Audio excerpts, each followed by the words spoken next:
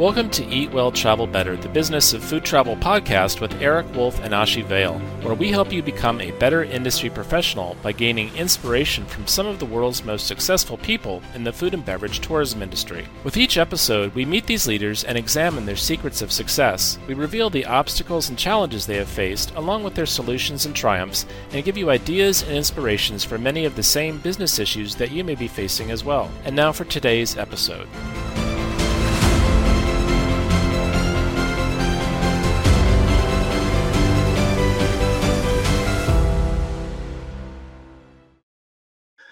I'm Eric Wolf, and I'll be your host today for episode 9 of Eat Well, Travel Better, the Business of Food Travel podcast. And joining me today is co-host Ashi Vale. Today we'll be speaking with John Simon, based in Bristol, England. John is a serial entrepreneur and the founder of Pie Minister, a small group of restaurants and cafes in southern and western United Kingdom focused on serving the savory pie, which everyone in the UK and Commonwealth knows all too well. Recently, John co-founded Good 60, an online platform which brings together the best of food retailers and artisan producers, allowing people to either buy local groceries or amazing produce from across the UK and have it delivered to their door. Welcome, John. Hi, Eric. Hi, Ashi. How you doing? John, it's a pleasure to have you in the studio today. I was in Bristol a few months ago, and I ate at a Pie Minister, and I love the name. What was the inspiration for the name of Pie Minister?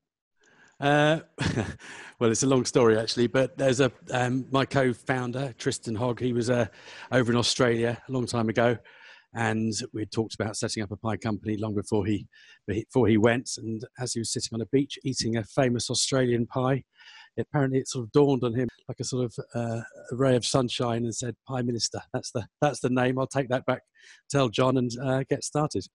Excellent. So it was sun-induced. Was there any alcohol in the process as well? I don't think there was, actually, strangely. Normally there would be, but I think on this occasion he was straight out of the sea at about 9 o'clock in the morning. So I hope not, anyway, at that time of day. And John, what were you doing before you started Pie Minister? Well, my career started back in 1996, I think. I left university, and then I went off to become a furniture and product designer. So I worked for some big high street brands at the time and some small individual designers, which was quite exciting, all in sort of West London and East London. Mm-hmm. And then I went off and started a bar with a good friend of mine from university, which I did for 6 or 7 years, and grew it into a chain of, well, a small chain, and expanded into one other site. And then did that for another couple of years, and then sold up and moved to Bristol with Tristan and set up Pie Minister. Wow. Well, you have a similar background as I do. I was an industrial designer for about 11 years before I started a food company. It's exciting, isn't it? It certainly is. Yeah, I think that the two things are very closely linked, actually. I never thought they would be, but I think people in the design world, whether it's food or fashion or product or industrial design, they all seem to have a passion for food as well. Good people. Indeed, without a doubt. So, John, you've been doing Pie Minister now since I think it was 2003. Is that right? The year that you started it? Yeah, that's the year it was incorporated, and then we started trading right towards the end of the year. I think it was a couple of days before Christmas. They opened the doors to the first Pie Minister in Bristol, and then they went from there. We grew quite quickly, and now we're 14 years in, and lots of restaurants and lots of wholesale and all sorts of exciting things. How long was it before you opened your second outlet? That was about a year, but when we first started, we thought we'd sort of set up a chain of restaurants, but actually realised that it was quite difficult to do because we needed quite a big space to actually make the pies themselves. So we ended up wholesaling quite quickly and selling into other pubs and restaurants and that sort of thing. And just because I suppose we were quite young and quite enjoyed getting out there and having some fun with the business, we took it off to Glastonbury and other music festivals and sort of toured the country in the summer months, selling to all the hungry festival goers. Thought about opening up a second restaurant towards the end of the year. Well, all you need is a success at Glastonbury, and that's pretty much all she wrote. Well, yeah, no, it was a good year. Well, it was a funny year. I mean, like Glastonbury as most years, it poured down with rain, and the whole site got flooded. For some reason, we were up on top of a hill, so we were the only place in the whole festival where there was any grass. So everyone used to come up to our stall and sat in the grass having their lunch, and yeah, we were absolutely smashed that year. So yeah, it certainly turned a few heads and put us on the map. That worked out well. Indeed, yeah. John, would you be able to share with us a little bit about the ethos of your company? What makes Pie Minister Pie Minister? And can you also share a few of the pies that you sell? Oh, absolutely. Well, the whole sort of premise, I suppose, behind the business is that we were sort of, I suppose, back in the UK, back in sort of 2003 and before, pies had quite a poor reputation in the UK. Actually, they were filled with sort of mystery meats, and people were always a little bit wary about what you might end up in your mouth. We really went out to sort of start sourcing very, very good quality meat, high quality, free range British produce. We made lots of vegetarian pies, which you couldn't buy in the UK at the time. Yeah, so it was a real sort of step forward in terms of quality and price point as well, which I suppose does come at a cost. So we did shift the bar quite considerably with the business. And then in terms of the flavours, we've got all sorts of ones. We've got our Heidi pie, which is our first vegetarian pie, which is goat's cheese, sweet potato, red onion, and roasted garlic. We've got our Matador pie, which is British beefsteak, chorizo, olives, butter beans, and sherry. Well, there's all sorts of ones. There's a range of about 15 of them at the moment. So we've even got a vegan one and gluten-free now. So wow, covering all length. What's the next flavor? Well, we're investing quite heavily in vegan, actually. It seems to be a trend which isn't going away, and we've done one and it's been such a success. We're looking to do a few more. The younger generation are certainly enjoying the vegan produce and actually doing something that's equally as exciting as a lot of the meat flavours without having to compromise on taste. Quite an exciting thing to be doing, and I think we've cracked it with one. So moving on from that, more to come, I think. Well, the research supports what you're saying. Gen Z and millennials are increasingly purchasing meat-free options, also referred to as plant-based in many cases. So well done on that. Yeah, no, it's an interesting trend. And I think I think when it was 3 or 4 years ago, it was so niche and sort of almost a dirty word in the food industry. If you mentioned vegan, it was kind of, chefs would throw knives at you. But now it's, I think people are really sort of switching onto it. Definitely an interesting movement, which for all the right reasons as well, not just about animal welfare for a start, but also, saving the planet with beef production, that sort of thing. What are your thoughts on the alternative meats, the vegetarian alternative meats? Do you use those or do you just use vegetables and other non-alternatives? At the moment, we're just using vegetables, but weirdly, they do taste quite meat-like the way we sort of put them together. I'm a big fan of some of the meat alternative things like corn. I think it's very good. We're looking at doing a sort of a chili one with made out of corn mince. Huh. Which is quite exciting. Yeah, some of the cheeses are a bit peculiar, but we're getting there. We're starting to find some interesting suppliers, and as the trend develops, obviously more producers are producing more interesting things. So the pool of things which we can pick from is becoming more broad. Very cool. And tell us a little bit about Good 60, John.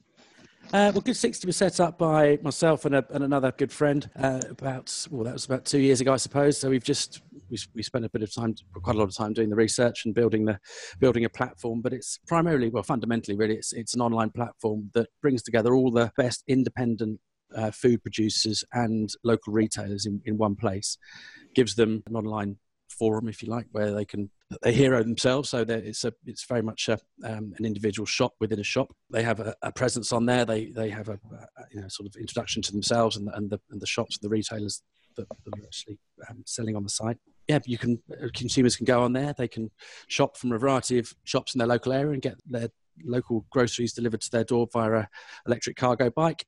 Or if it's further afield in the UK, then the producers can go on there and have it delivered to their door via an overnight courier. Yeah, it's really exciting. It's really given all these sort of small independents that wouldn't otherwise have a shop, an online way to service an ever-growing demand, really.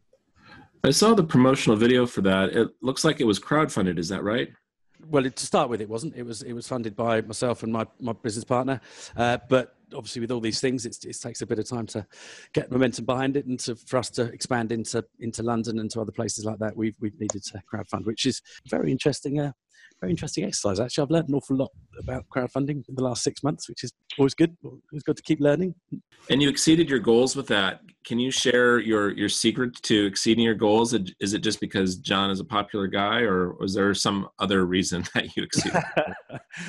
Well, I like to think it's because John's a popular guy, but it's probably not the case. You need to go to market with a very well prepared pitch. You need to make sure it's bulletproof in terms of the investors questioning, because you need to be very, very, very well prepared that you are going to get some difficult questions, and you have to be prepared to answer them honestly and make sure that you're not trying to hide anything. Having looked at it very closely, actually, over the last few months, especially since we were on the platform and looking at other people's pitches, the ones that were successful, and including us actually, were I think were pretty sound businesses, and they had a very clear strategy, very clear direction, and they were able to answer all the questions that people threw at them. I think the ones that struggle are the ones that they aren't quite as clear and transparent in a lot of their pitching as others, and ultimately they get caught out with the questions from the crowdfunding community. These are bright people usually who want to invest in growing businesses, so they're not to be taken as fools. So you need to be very, very clear about your proposition and what it stands for. And then what's going on with Good 60 now? How many subscribers do you have? What's your growth rate? All of that good stuff. Well, we've been growing about 15 to 20% a month, which is very exciting. We're only in Bristol at the moment. We've got 60 retailers on the site, which is growing quite quickly. We've just about to launch into Bath, which is about sort of 15 miles from Bristol, another small city, but it's quite exciting. There's lots of really great producers down there and great retailers. So that's going to be in the next 6 weeks. And we've got about another 15 retailers signed up to come onto there already. So in a couple of weeks, we'll hopefully get that up to 30, and then straight on into London. So yeah, it's going to be an interesting year. Now we've got a bit of funding behind us, we can really ramp things up. So I think it's going to be quite an interesting business in a year or two. Well, you've been doing this for about 15 years, being in business in the food service industry and the food industry. Clearly, you've got some experience under your belt, but you must have had some particular aha moment. What was that aha moment in business for you? Well, I suppose there's a number of things, aren't there, throughout your career which sort of stand out. I suppose my aha moment really was over the course of your career. I suppose you do sort of doubt yourself a little bit, and almost more so, I think, when things are going well, because you sort of, I suppose, a naive enthusiasm which gets you so far, and then it's lots of energy and excitement. But when that sort of initial boost of adrenaline sort of dies down really, and things seem to be going quite well, I did have a bit of a wobble really, and then you kind of get surrounded by other consultants and the like, kind of tend to migrate towards the business. I suppose what I realized then was actually, you really do need to trust your own gut instinct really, and as these people sort of tended to sort of congregate around me, I sort of realized that they were actually learning as much from me really as I was from them. And it was really that moment you sort of start to think, actually, you do really need to sort of just trust your own instinct. And actually, these people are here to advise, and you can take it or leave it, really, rather than feeling like you need to do everything they say. Because I think I've been caught out like that in the past, where you sort of blindly follow other people. Yeah, I think just having that real sort of belief in what you're doing and really how far you've come, and understanding that is what gives the essence of the business, and that's what really gets people going. Why you should really get behind your own thoughts really. How old were you when that aha moment happened? I think it was quite early on in Prime Minister actually, because we did get some really big momentum behind the business when we first started, and we had lots of people sort of surrounding us, and sort of lawyers and bankers and all sorts of people all kind of wanting a piece of the action, and lots of people sort of trying to advise really. And we did take some advice, and it wasn't great at certain points in the sort of history of the business. Yeah, and I think after a while you start to question really what you're doing and why you're doing it, and whether you should be following everyone's advice or following your own heart really. Speaking about the early days, John, can you share with us a major challenge or a success in your career, and if it were a challenge, how you overcame it? The biggest challenges were really early on in the career actually, when it's, like anything, it's quite easy to have an idea. It's quite easy to sit there in a bar with your friends and talk these things through and kind of get all fired up, and then when you sort of go back into the cold light of day and you start planning, it's all quite exciting. Now I used to do that a lot really, and had lots of ideas, and even at university I was doing very sort of small businesses, and sort of every holiday I'd set up a little business of some sort and go and do someone's gardening or set up a little car cleaning business or something like that. Actually, when after I left university and I decided I wanted to set up properly and do something quite substantial and open a bar was one of them, I realised that quite quickly that I needed quite a bit of cash to do it. And obviously, being a 22-year-old or 23-year-old, whatever it was, it was quite a tricky thing to actually get any funding, especially from the banks, with no real proven track record. So yeah, raising money was a big challenge. So I took a slightly unconventional approach and went off and started applying to TV game shows, which actually worked out quite well. I managed to get onto a national TV show, and that was how I raised the money to get my first business off the ground. It wasn't a huge amount of money; it was only £10,000 at the time, but it was enough to an overdraft facility and a business partner to get things moving. That is hilarious. What kind of a TV show was it? It was, God, I dig it out, whatever you do. It's quite embarrassing.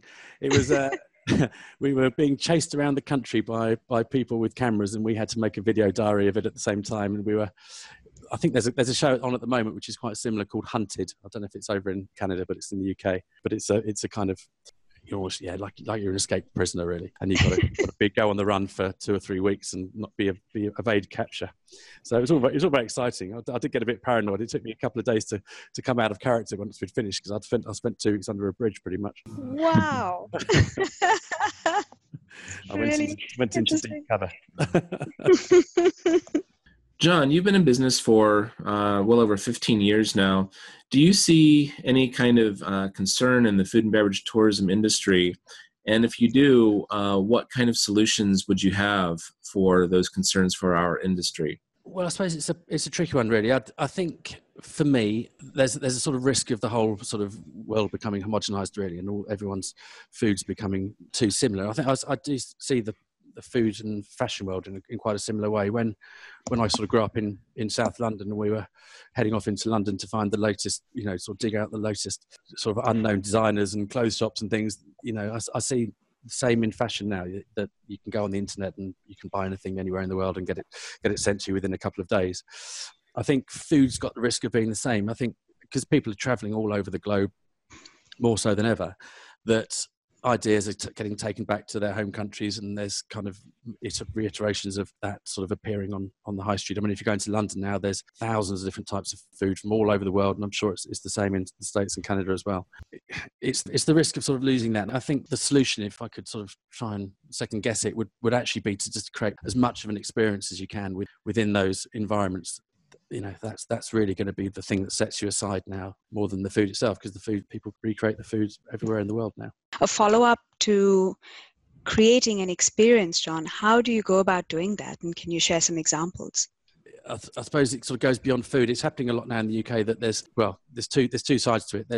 You need to be a bit careful, otherwise you end up with sort of great big themed restaurants, which in their own way can be exciting. I think it depends how much they turn into crazy things. But I think if there's an authenticity, I mean, if you go down to, there's a crab restaurant which I stumbled across about 2 or 3 years ago down in Devon on the south coast, which if you go down there and you literally getting the fishermen dragging the crab out of the sea, and then they're kind of literally taking it up into the restaurant and cooking it in front of you, that's an experience you can't really recreate mm-hmm. Everywhere in the world. So you can eat crab in lots of places in the world, but you're very unlikely to see the fisherman pull it out of his net and walk it up to the restaurant where it gets cooked in front of you. So not every restaurant's going to have the ability to do that, but they can create their own theatre, I suppose, which is unique to them. How long it stays unique to them until somebody else copies it is another question. But if you can do that, you're doing something different. Always what people are trying to hunt out. I completely agree with you. I was recently in Maui at a restaurant called Mama's Fish House, and on the menu they would have different catch of the day, but they included the name of the fisherman who caught the fish that morning and brought it in, which was really neat to feel like you had a connection to the people sourcing your food. No, that's absolutely right. And there's it's a big thing in the UK at the moment, especially if you go to a Michelin star restaurant in country somewhere, is that they'll be sure to have things that are literally pulled off the fields around the unit. If they don't grow them themselves, there's obviously gardens out the back where they'll be growing their own produce as well. That's the thing, isn't it? If it's unique and you can name the fisherman and the farmer and the guy who chopped it up for you, then all the better. Mm-hmm. John, I think you've hit the nail on the head when you say that it's really the experience that makes the difference. We say in food tourism that you should be serving a memory and not a meal. And I think all too often food service professionals are happy just to put some food in front of you and call it good. But, we can be fed anywhere. And it's the experience that starts from the first impression as you're walking up to the establishment, the greeting, the seating at the table, what's on the menu, whether menu messaging is used, and so on, that gives you the impression of the kind of place you want to go back to. Is it the kind of place that you want to tell your friends and family about? Absolutely. You know, we're catching up here in the UK in terms of customer service and things, but the staff and the guys that you've got working in the restaurants and the culture that you create within there is so vitally important to really to the success of the venue. And I think that is got to be the starting point behind any restaurant business, really, is just making sure you've got the right crew. The food is almost secondary. If you're talking about a burger restaurant and that sort of thing, you know, there's very little that can tell them apart, really. If you get a good quality burger in London or New York, they're not going to be a million miles apart, but the venue and the staff might be miles apart, which makes the experience count. You've had a long career in food now, John, but if you could go back and give yourself a single piece of advice to a younger version of you, what would you tell yourself? I'd probably cook more. I did cook a lot as a child, but not as much as I probably should have done. My parents were quite good cooks. I think I definitely would have done a bit more of that. I would definitely have pursued sport more. I did a lot of sport as a kid, and then frustratingly I sort of broke my leg when I was about 16, showing off some girls in the park. Unfortunately, I used to play quite a lot of soccer and never took it up again after that, because I missed a season and I thought I didn't want to play if I wasn't going to be in the first team and all the rest of it, which I've regretted ever since, actually. So I think, cook more and continue team sports rather than now having to sort of go and do things like play squash, which is all very fun, but it's not quite the same as a game of football. John, what legacy do you hope to leave behind when you're ready to call it quits and sell or give the business to a family member, whatever you choose to do? What kind of legacy do you want to be known for? I mean, I'd be thrilled to bits if Prime Minister goes on to become an international brand, and in the process managed to retain the integrity of really all the things that made it successful in the first place. You know, really be honest about the provenance, honest about the food which we make there. I think it does have potential to do that. There's definitely a uniqueness to Prime Minister that still rings true, and you can't see it anywhere else in the world really, other than what we do. With Good 60 as well, I think there's all the reasons for it existing are the right ones. It's giving some power back to these independent retailers, so we don't end up with a high street that looks the same anywhere you go in the world. You've got independent retailers and producers doing really amazing things. It's just giving them the ability to compete online, which is where most of people's shopping is going. Yeah, if those two things can flourish with me or without me, if I move on to do something different, then that would be an amazing legacy that has got sort of ethical and green credentials, as well as some proper integrity into the brands. Sure. Well, let's hope that it gets to that point. That would be a fantastic story to tell about Bristol as well, where Prime Minister was born. Well, I hope so. We can be like Ben and Jerry's. They can come to the museum in Bristol one day. John, do you have a quote you can share with us? Something that has applied in your life, or something that you really believe in? If you were to ask somebody else, I think, because I manage quite a few people. I don't ask a lot of people, but I do ask that they really do the best they can, really. So if you apply that to yourself as well, and it works in two ways. One, it does inspire you to do the best you can. If things don't work out and you've given it your best shot, then actually you can't really worry too much. You know, it's only work at the end of the day, or it's only an activity. So if you give it your best crack, then if you fail, it's not too bad. And if you go ahead and conquer the world, then you did it through hard work. And how do you inspire those around you? I'm sure you manage quite a ton of people, and how do you get them to give off their best? Well, I certainly make sure that the business is a lot of fun. People spend an awful lot of time at work and surrounded by their colleagues and things. The environment needs to be a nice place to work. We need to be fair and clear and transparent. We set quite hard targets, but we make it very clear about what people need to do. They know what their role is within the business. They have a clear chance of progression. We celebrate the good times as well. It's very easy to be in business and kind of constantly keep your head down and work. But if something happens and it's a success, then we make sure that we share that with everybody, and everybody sees the upside, and we all go out and have a bit of a party. So have fun and work hard. I think that's the adage. And try and lead by example as well. Just make sure that you feel the pain when they feel the pain. You're all prepared to get your hands dirty. You'll be the first one to help unload a van if need be, as well as give them direction and be sort of clear and fair at the same time. Well, when it comes to leading by example, sometimes things don't always go as planned. So clearly you must have experienced something that sets you off. What would be your number one pet peeve in business? I think it comes down to culture, really. I think we don't start sort of believing our own nonsense, actually, and just not turning into sort of lots of corporate jargon and lots of unnecessary meetings and lots of time wasting and red tape and bureaucracy. So I think clear, talking to people like they're human and not like you're quoting out of a sort of business manual. I think it's important. Understanding the human element of business, I think, is hugely important. I'm also a little skeptical of award ceremonies, for example.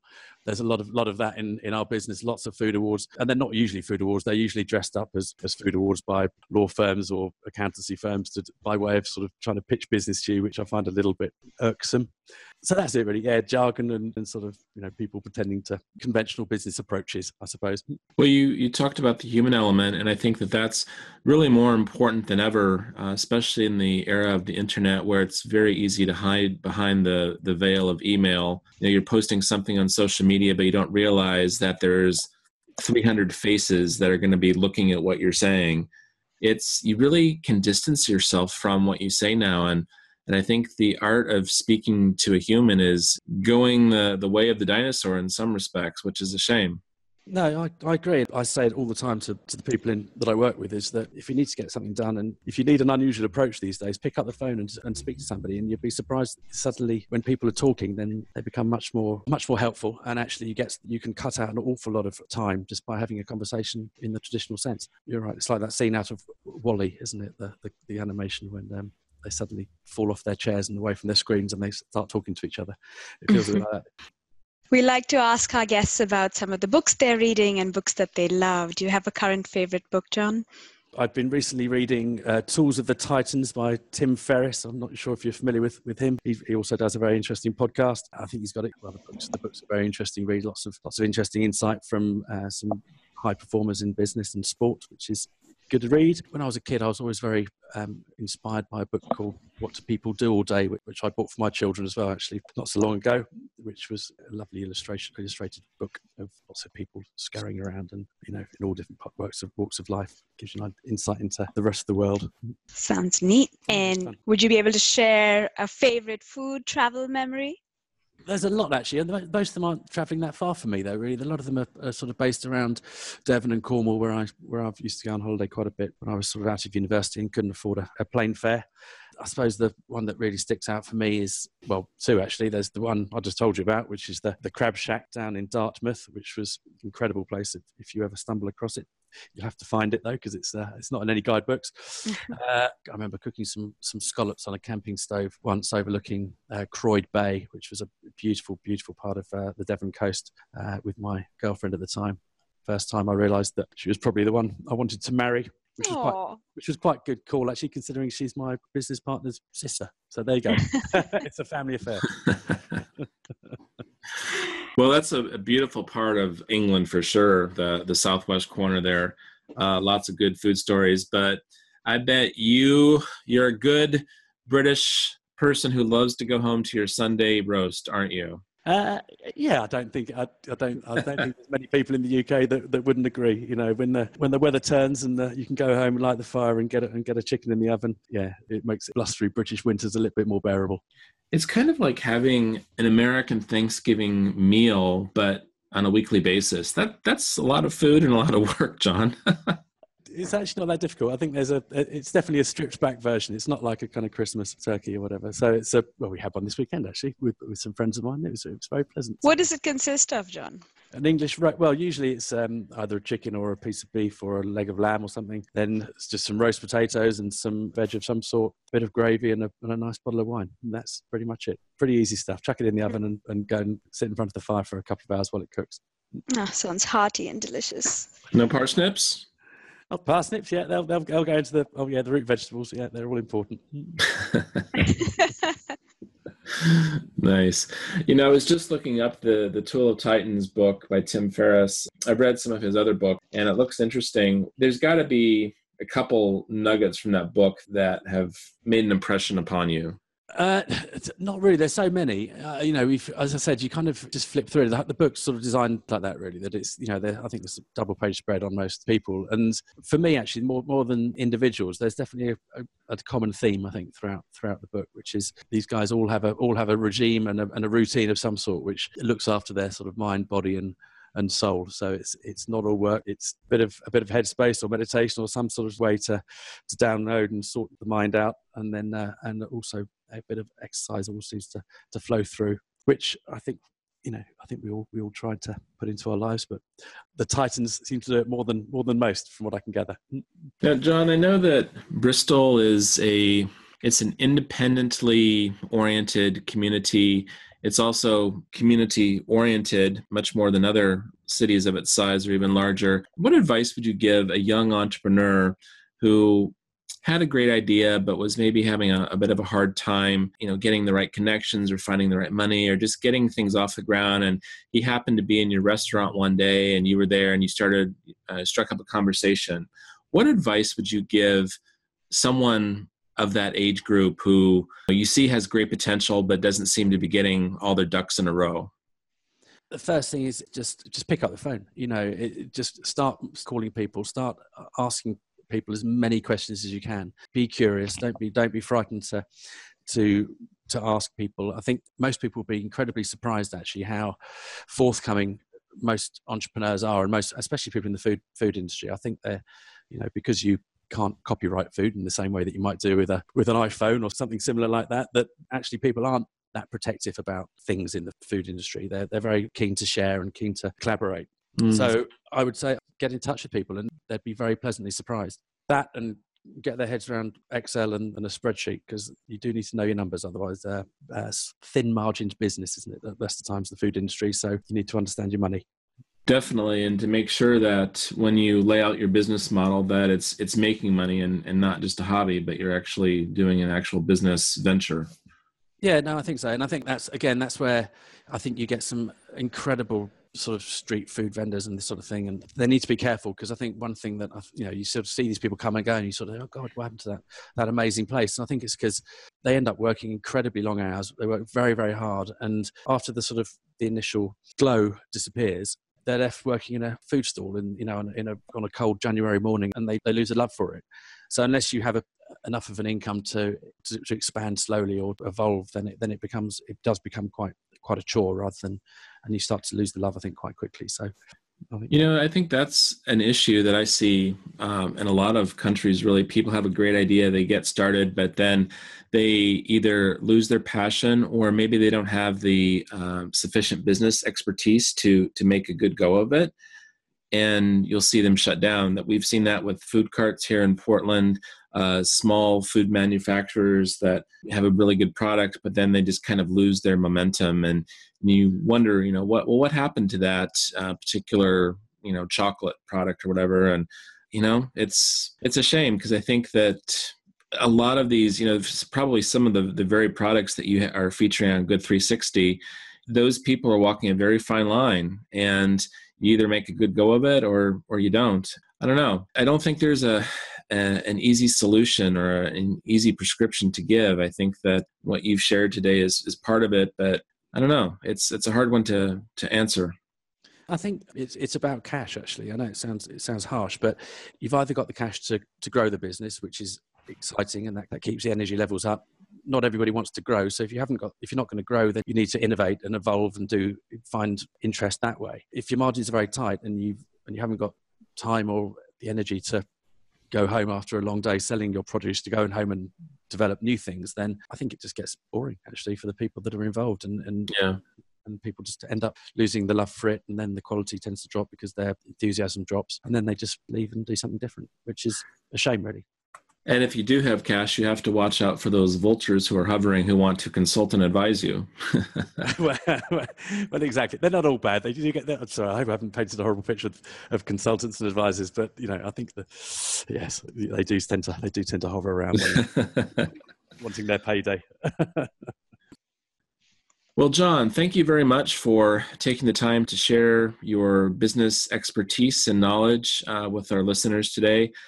You've created a success with Pie Minister in the UK, and your Good 60 platform looks like it's well on its way to being another great success. So thank you for taking the time today, John. We appreciate it, as do others in our industry as well. Best of luck to you. It's a pleasure. Thank you very much.